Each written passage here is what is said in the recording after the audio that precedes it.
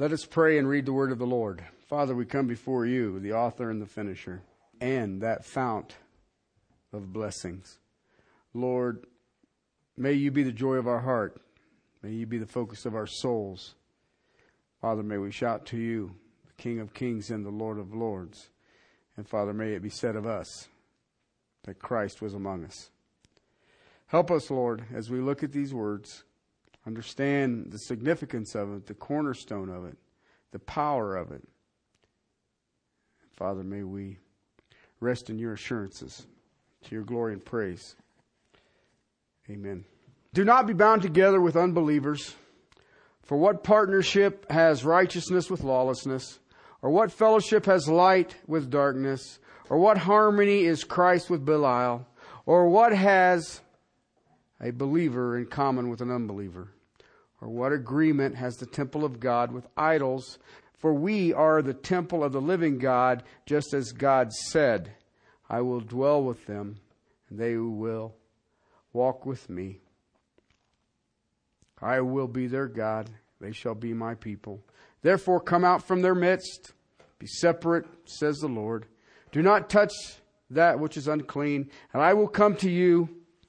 I will be a father to you, and you shall be sons and daughters to me, says the Lord Almighty.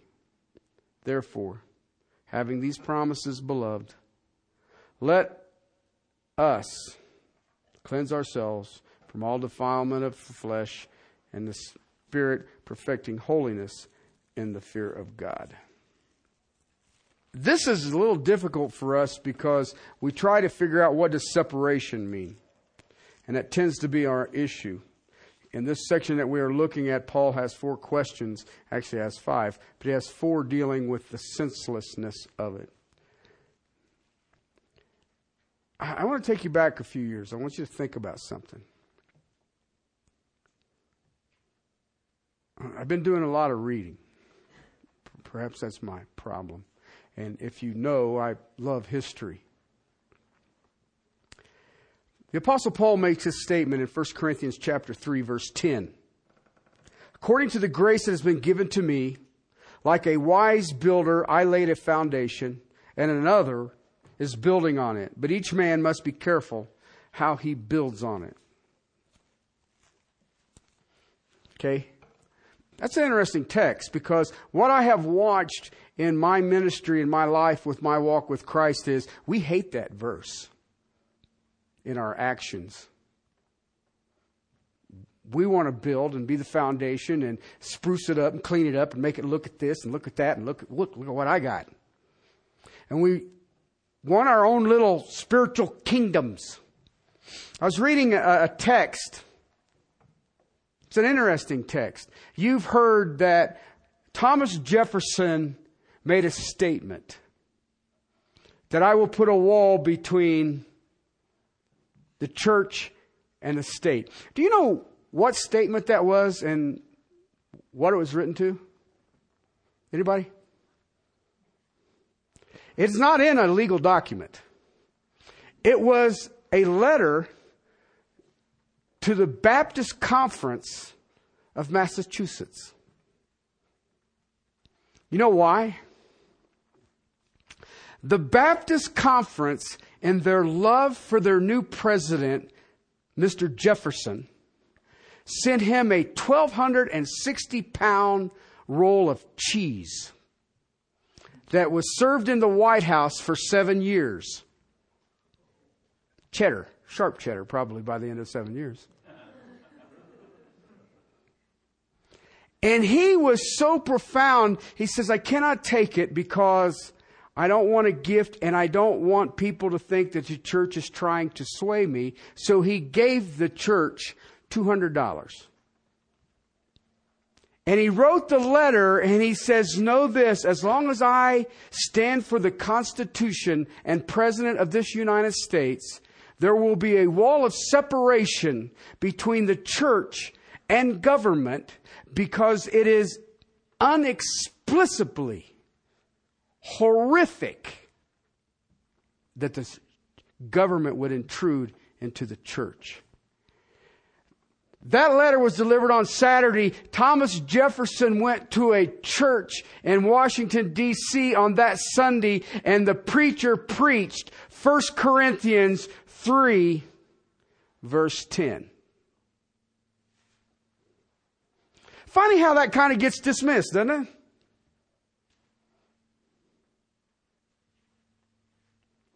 And yet I watch the church today and I look at our issues that you and I deal with, and I'm sitting there saying, you know what? Had we listened to what the Apostle Paul told us in 2 Corinthians, we wouldn't be in the mess we're in. Paul makes it really straightforward. When it comes to spiritual things, do not be bound with unbelievers. There are multiple things out there that exist today that are spiritual, that we are chained to. We are chained to. And the church says nothing. Doesn't say a word. And what is more troubling to me is we don't even take a stand. Whatever. Okay, well, fine. I don't care what lost people do. But when it comes to a spiritual endeavor, shall we call it the institution of marriage, I will not be bound with you. I heard I just got an article. I can't remember if it's Thursday or Friday. This is really good. I'm still trying to ponder the Church of England is having its issues. And they have concluded that if you have a gay priest, and I'm not referring to a happy priest. I'm talking about a gay priest. And that gay priest wished to become a church bishop. We will honor that even though the Church of England in the United States, you know it as the Episcopals, say that we will honor gay partnership, marriage, whatever it is, if you're in Maine or, I don't know, Maryland, wherever. We'll honor that, but we will not allow you to be a bishop unless you promise to remain celibate. Brilliant. Why did I not think of that? Okay? And I'm sitting there going, really, guys? That's what we got? And I read this and it says, do not be bound together with unbelievers. Do not be unequally yoked with unbelievers. You cannot cut a straight line. He does it in 4 questions, and that's what we've been looking at, what I call senseless, in verses 14 and 15. 4 questions. The first 2 deal with the nature of us. Why? Our nature. What partnership has righteousness with lawlessness? One is desperate for the things of God, and one rebels against the things of God. What do you have in common? What do you have in common? Now listen, people, I'm not talking about if a couple are married, and all of a sudden one of them gets saved, therefore I now have a right to divorce. That is not what this text says. It does not say that I should never work with an unbeliever in a job. That's not what it says. Well, I only do my business with believers. That's not what this text says. It says, well, you're dealing with the eternals. You do not bind yourself with an unbeliever. You do not bind yourself with a person who's in rebellion to God and prefers it. That's your nature. Your nature is that of light. What do you have in common? What fellowship do you have with darkness? You can't. You cannot turn the light on in the dark and have any dark hanging out. The dark leaves. If you turn the light off, the dark returns. What fellowship do they have? None. Okay, the third question moves now from the nature of the individuals to the difference in the leaders. Okay, verse 15. What harmony has Christ with Belial?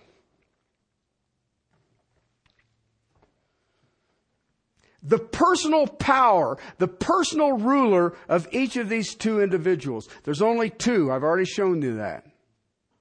There are two in existence on this planet right now. They are the power source that is behind it. What do they have in common? The personal ruler of each kingdom. What do they have in common? What you're doing is you're moving to the very top. Okay, I have the organization. What does the very top of the organization say compared to the other organization? Listen, the very tops of these organizations at best are only antagonistic. At best. Can you put them together? Can you put them together? Wait, the Mormons do. Lucifer and Jesus are brothers. Really? Now everybody could say, well, I can't believe you said that. I didn't. They did. That's what they said. They're not brothers. They have nothing in common. One is creator, one is creature. The difference between Christ and Satan. Is there a difference?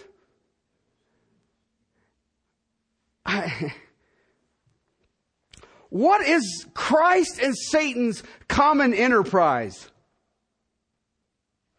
What do they work together for? You ever thought of that? I mean, but we try it. Whatever Jesus would do, Satan is against. And everything that Satan does, Christ will judge. There's no partnership. There's no harmony. There's no fellowship. You can't even get them close. They have nothing in common. Jesus made it this way. John's Gospel, 8th chapter, verse 44. You are of your father, the devil, and you want to do the desires of your father. He was a murderer from the beginning and does not stand in the truth because there is no truth in him. Wherever he speaks a lie, he speaks from his nature, for he is a liar, the father of lies. And you're trying to tell me that Lucifer and Jesus are brothers. No, whatever he speaks is a lie. The two cannot work together. An unbeliever is a child of the devil. A believer is a child of God. The two can't even think about working together. They have nothing in common. Paul is saying you can't go to the table of demons and then to the table of the Lord. You can't do it. You can't go to an idol's feast, sit and worship that idol, knowing that behind that idol, where did it come from? It's a demon. Do you understand that every false religion has a basis and a teacher and a power behind it? You know what it is? It's a demon. 1 Corinthians chapter 10, verse 20. I don't care what the religion is. It has demonic source behind it. It's a little frustrating. It's a little frustrating because we all want to get along. I don't want to be divisive. I don't want to cause strife. Can't we, what do they call it now? Oh, can't we be bipartisan? I don't know if you guys remember this. It's been a few years ago. You had been here for a long time. The governor of our state at that time was caught making out with an aide in, Washington, D.C. And one of the talk show guys wanted to know why none of the clergy was saying anything about it. So what I decided to do on email was I took what are the common vows of marriage, showed them what the biblical presentation was for marriage, and I emailed him off to this talk show host. And of course, immediately he wanted to put me on the air, and I had all these people wanting to. And so I called some of my buddies up, and he says, let me tell you something. You do that, they're only going to put sound bites up that make you look like a buffoon. And I said, all right. So I disregarded all of it. I said, no, I don't want no part of this. Okay. I was sitting in my office one afternoon, and the phone rang, and so I answered it, and it was some lady who was the head of the Republican Party for Colorado. And I was like, well, what does this mean? And she says, have you ever thought about running for political office? And I said, no, I haven't, nor would I ever. And she says, you would never consider it at all. I said, no.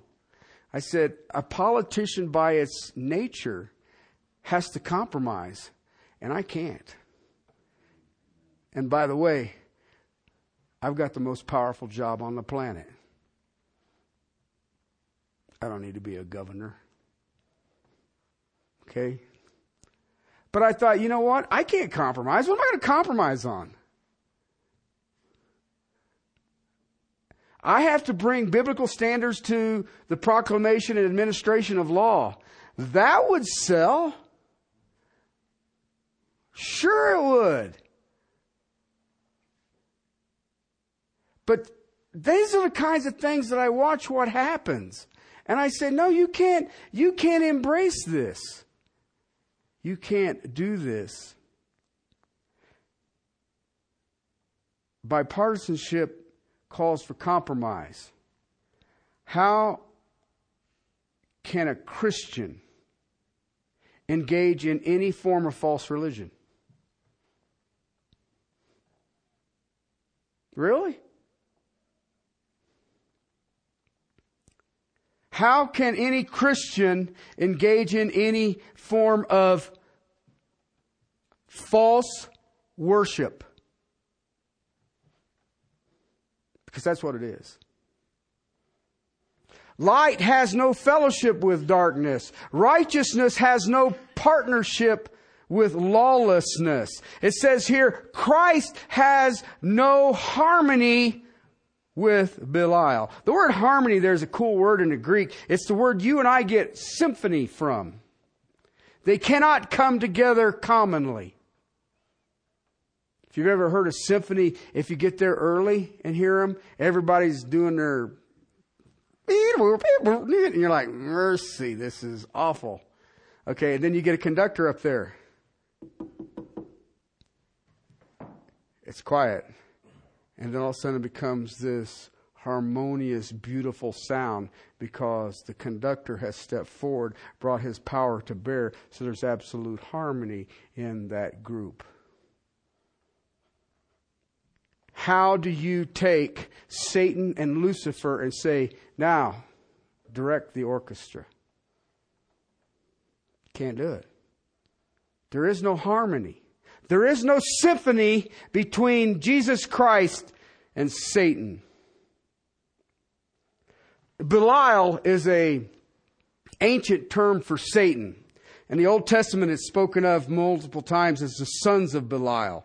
And what that means, are you ready? When you look at it in the Hebrews, it's called the worthless ones. It's spoken of even in the Dead Sea Scrolls. The worthless ones. And Satan is referred to in the ancient Hebrewic writings as the utterly worthless one. That's Belial. Compare that to Christ. He is the only worthy one. What partnership does the utterly worthless one and the only worth one have?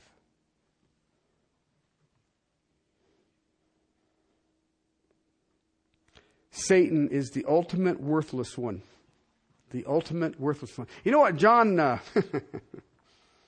Calvin called him? Speaking of this phrase, Belial. He is trash on the pile of hell, unquote.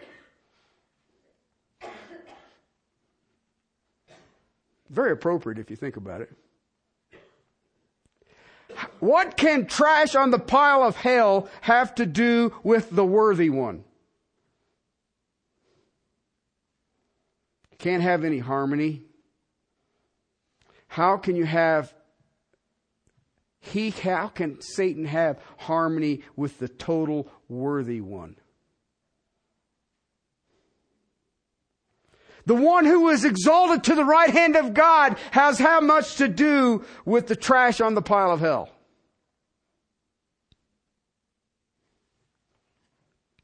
Unbelievers are the children of Satan. Ephesians chapter 2, verse 2. You formerly walked according to the course of this world, according to the prince of the power of the air of the spirit that is now working in the sons of disobedience. It's pretty straightforward if you think about it. Because you were once dead in your trespasses and sins. You walked according to the course of the world, the prince of the power of the air. Children of Satan. You walk according to the power of the prince of the air. You walk according to the power of him who swayed your flesh.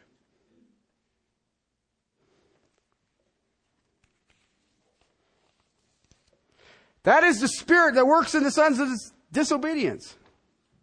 Lawlessness. Darkness. Under the influence of the trash on the pile of hell. Who's your leader?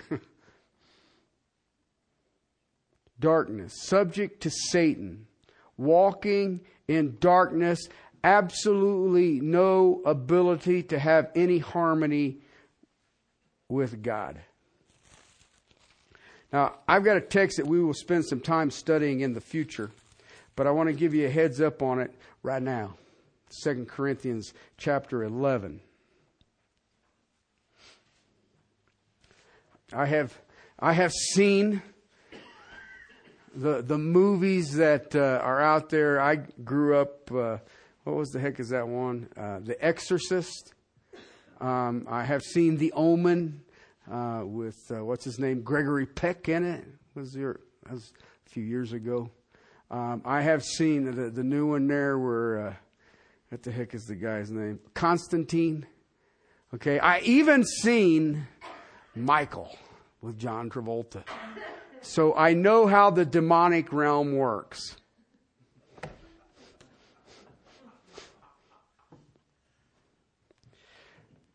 But that's Hollywood's standard. Let me tell you what God's standard says about the demonic realm. Chapter 11 of 2 Corinthians, verse 14. No wonder, for even Satan disguises himself as an angel of light. Therefore, it is not surprising if his servants also disguise themselves as servants of righteousness, whose end will be according to their deeds. You know what that means, right? They don't do the dark thing. Okay? They don't dress up ugly. They don't have fangs and projectile vomiting or any of these other weird stuff that you see. They don't make little kids stick up on the roof.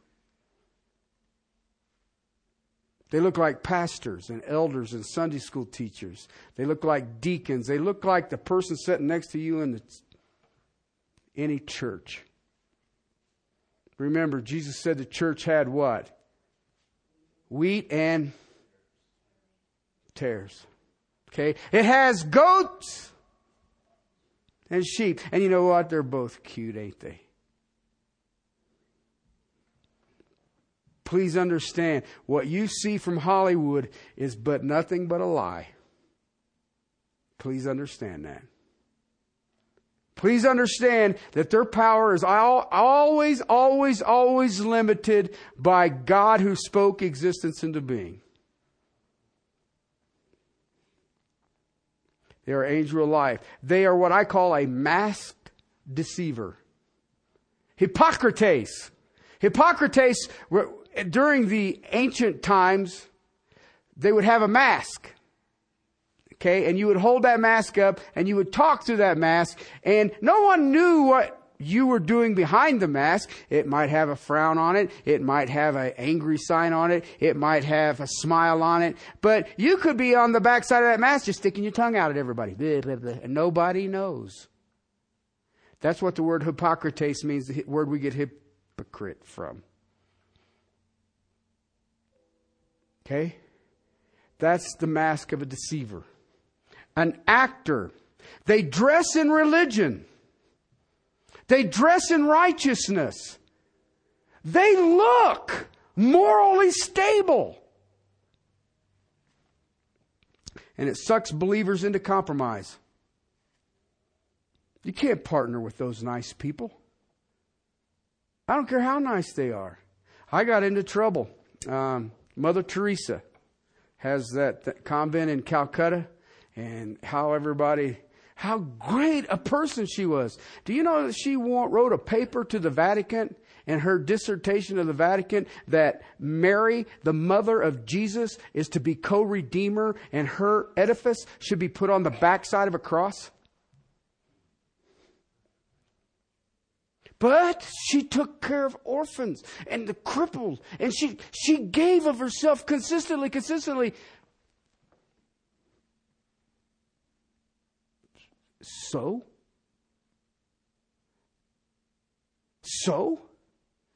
Do you know that the great reformers that gave birth to every one of you, called the Protestant Reformation, were wanted to be murdered by the Catholic Church? And we can partner with them. We can all just smile. Skippity-doo-dah. No, you can't. They have a different gospel. They do not exalt the Word of God. They exalt the church. You can't partner with that. Wow, you can't say that today. Yeah, I can. I cannot not say that. There is no harmony. Are you saying the Pope is of the devil? No, Paul is.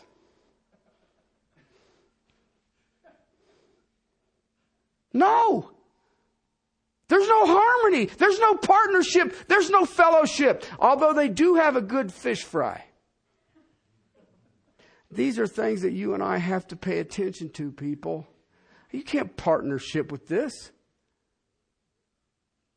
And you say, well, but that's so mean. Well, no, actually, there is a broad path. And Scripture says there are many on it. There is a narrow path. And Scripture says few find it.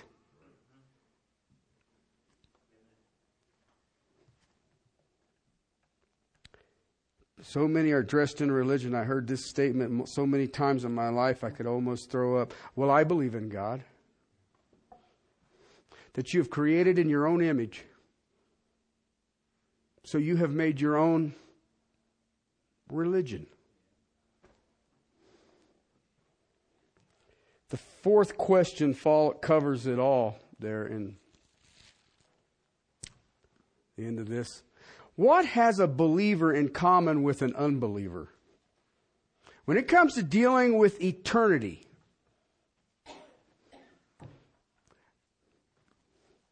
I mean, basically in that statement, that question, it covers it all. What does faith have to do with non-faith?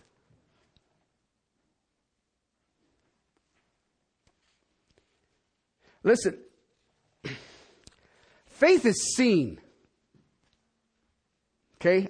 What you put your faith in, all people see. You got that? So, what can someone who has non-faith, which is seen, have in common with a person who has faith and it is seen? What do you do if you believe this and another doesn't? You know, I listened to, let's see, what it sounds like a joke. A rabbi, a Catholic priest, sorry, what can I say? And this minister, I knew I was in trouble when it introduced her. And they were all speaking about the age of the earth. Listen, that is not one of the more complicated understandings in Scripture. Sunrise, sunset, one day. Well, but to the Lord, now I ain't got nothing to do with 1,000 years. 1,000 years is a day. That's a complete different context. That's his patience waiting on your salvation. Anyway. And I'm sitting there and they all said, well, it's obvious science has proven that it's billions and billions and billions of years. Really? Okay? But they all would say, well, we're not scientists. But you will say that science has proven. Can you tell me the science? Tell me the science. And the basis of that science. I want to see the basis. Because see, science has this little problem. I can have a hypothesis. Okay? This is what I think happened. But it stays as just a magical guess until I can prove it. And I have to be able to repeat it. What goes up must come down. And if you do it enough times, you will be convinced. Right? That's science. Look, I have a hypothesis. What? I think if I fire anything up, eventually it will come back down. And you know what? They're going, it does. All right, so there was a great explosion, and we have everything that we see right now. Really? But I had all the religious experts explaining it to me. But then they make the statement, well, but we can't really know, but it's obvious science has proved it. And I'm sitting there going, what kind of, I won't tell you the word that followed, are you thinking? Okay? I went through Genesis. It's a very simple text. 6 days. 7th day he rested. And, you know, it's spelled out in the New Testament. You have the Sabbath day of rest. Is that the 650 billionth year? Or is it the 7th day? The Bible is really, but the Bible is vague about it. And now all I wanted to do was call in and say, have you not read? But it wasn't a call-in show, so I turned the TV off because it was my TV and I didn't want to shoot it. Okay? How can I partner with that?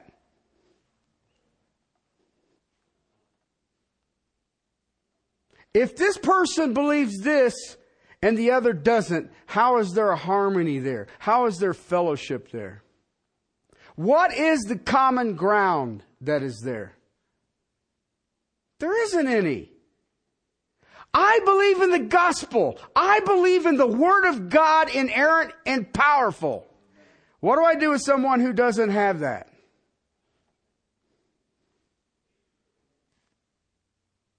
Your life is dominated by your faith and or lack of.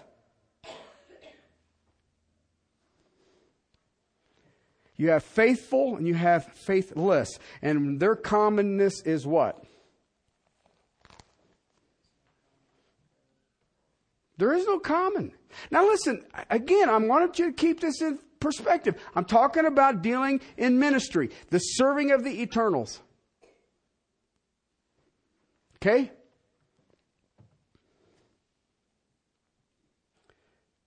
Had a lady. She's Buddhist. She's a nice lady. Very peaceful, passive, and all the rest of it. And she says, I just wanted you to know that I'm praying for you. And I was like, I wouldn't waste my time. She's like, what? She said, well, I thought you were a pastor. I said, I am. She said, well, I want to pray for you. I said, you're wasting your time.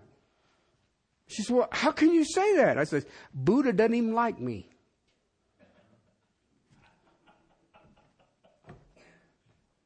So don't pray for me. not the Buddha. I can't believe you'd say that. Why?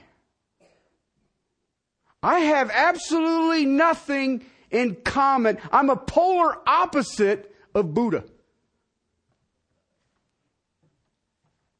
Okay? Do you understand that? Well, but it's peace and harmony and tranquility. So are the Beatles. But there's only 2 of them left.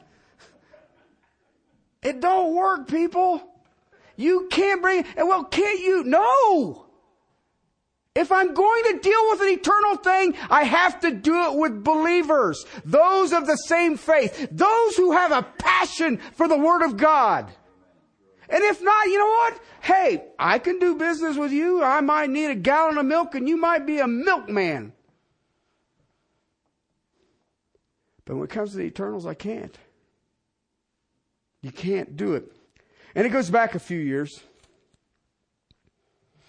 The book of Amos, chapter 3, verse 3.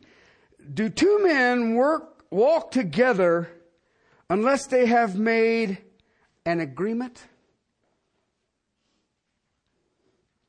Amos the sycamore farmer. Can 2 men walk together without making an agreement? So how does a believer and an unbeliever make an agreement? Our beliefs, our principles, our values, our motives as Christians are 180 degrees out of unbelievers. I know a man right now.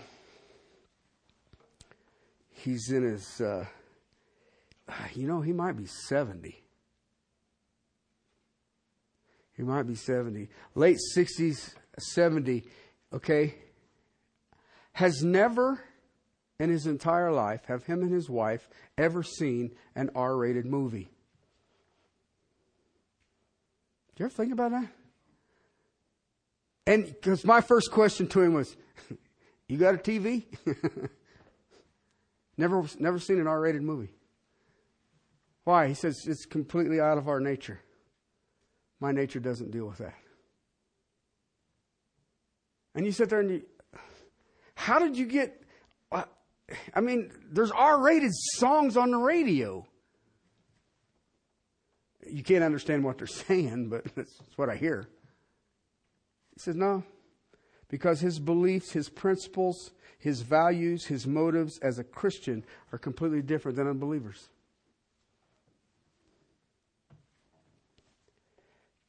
Actually, they are not even that close to say 180 degrees out. You know what? You may play with them. You may go skiing with them. You may go water skiing with them. You may go, down to the gun range with them. You may work with them. You may socialize with them. You may sit down and watch a Broncos game with them. You may go to a Broncos party with them. But you know what? Once you move to the ministry and you have to deal with divine truth, it is impossible. And Paul says, not only is it impossible, it's senseless. It's senseless. I have a dear friend who I've worked on his motorcycle. He's an artiste, and I think he's legit because that's how he makes his living, and he lives well. You know the big blue bear in downtown? He did that, which is better than the big blue horse out at the airport. Let's be realistic, okay? But he does a lot of things, and he travels around the West, and he's very fascinated about my quote unquote religion. I ride with him. We ride motorcycles together. And we just ride around and see the sights, and that's it. And he can't understand it. And I try to explain it to him that, you know what, I'm in this world, but the difference between me and him is, I said, you're trying to hang on to this world. I'm just passing through this world. Because this world is extremely important to him. Okay? Every day of my life, it gets a little less important to me.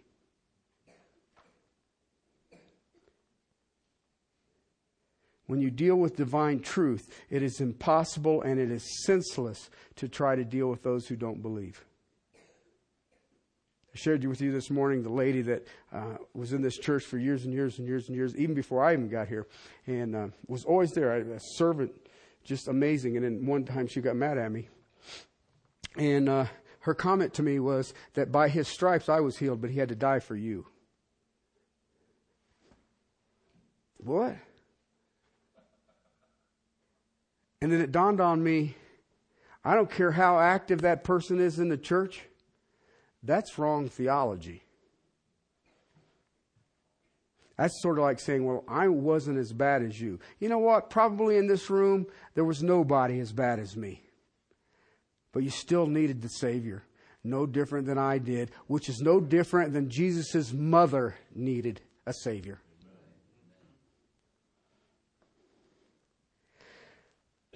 You're not going to believe this. I'm glad you're all sitting down. You may want to take your panic pills right now. But the churches are full of unbelievers. And it goes on and on and on and on and on. There are people who are sitting in a church that think that because they're sitting in a church that makes them a Christian. Okay? Or this is what you're supposed to do. Or maybe there are some ways of enhancing my life if I hang out with Christians. I know guys right now who ask me when they find out I'm a pastor, they live the life of bikers and just fill in the blank, whatever your imagination wants to go with that one. And they ask me, you know, I'm thinking about settling down a little bit. Do you have any single women in your church? I keep thinking, Lord, if I hit him, am I going to be in trouble? But they asked me that. And you sit there and you go, are you kidding me? I said, yeah, but they're all over 80.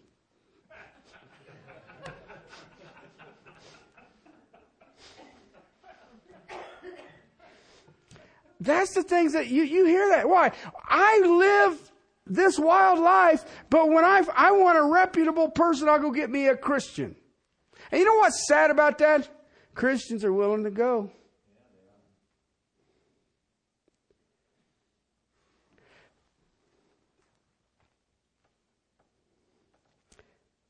There is a mainline teaching that is out there today in the evangelical community. And I'll beg your forgiveness. I was going to name him, but it's one of two guys, and I don't want to name both of them and be wrong. But it's one of two. One's out of Chicago, one's out of L.A. They made a statement. They put it in print, and they put it on TV. So I've read it, and I've heard it. Quote, if I can find the felt need, I can lead anyone to Christ. Unquote. Really? Really? I know what the felt need of every human being is. The absence of Christ. Okay, so let's get them all saved now. Or do I want that responsibility that I spent all those years with that person and couldn't find out what their felt need was and they went to hell? Or do I want to look at that and say, you know what? We have nothing in common.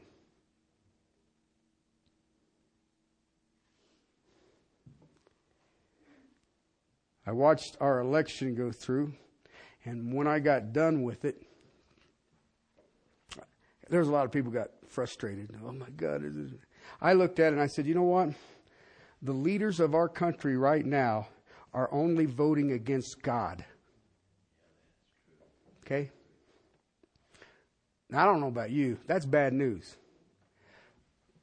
But the greater tragedy is that the evangelical community was the one that pushed it through.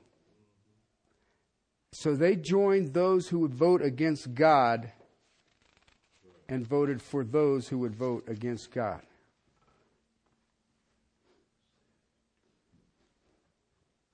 Okay? Have you ever heard this term? You cannot legislate morality. You ever heard that?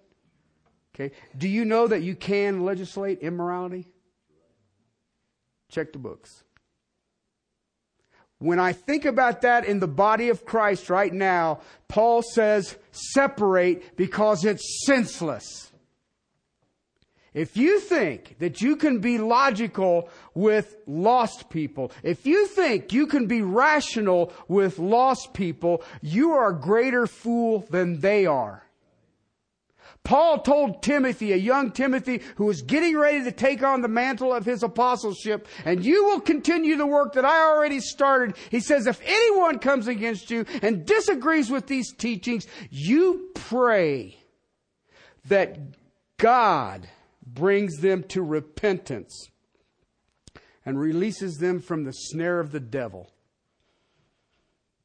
And yet, how many of us in this room thinks it our responsibility to bring them to repentance? No, you pray for them. You pray for them. Because the Apostle Paul is telling you and I this very day, it is impossible.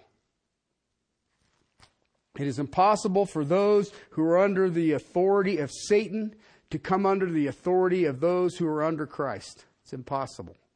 It is impossible for one who is in light to have any kind of partnership with darkness.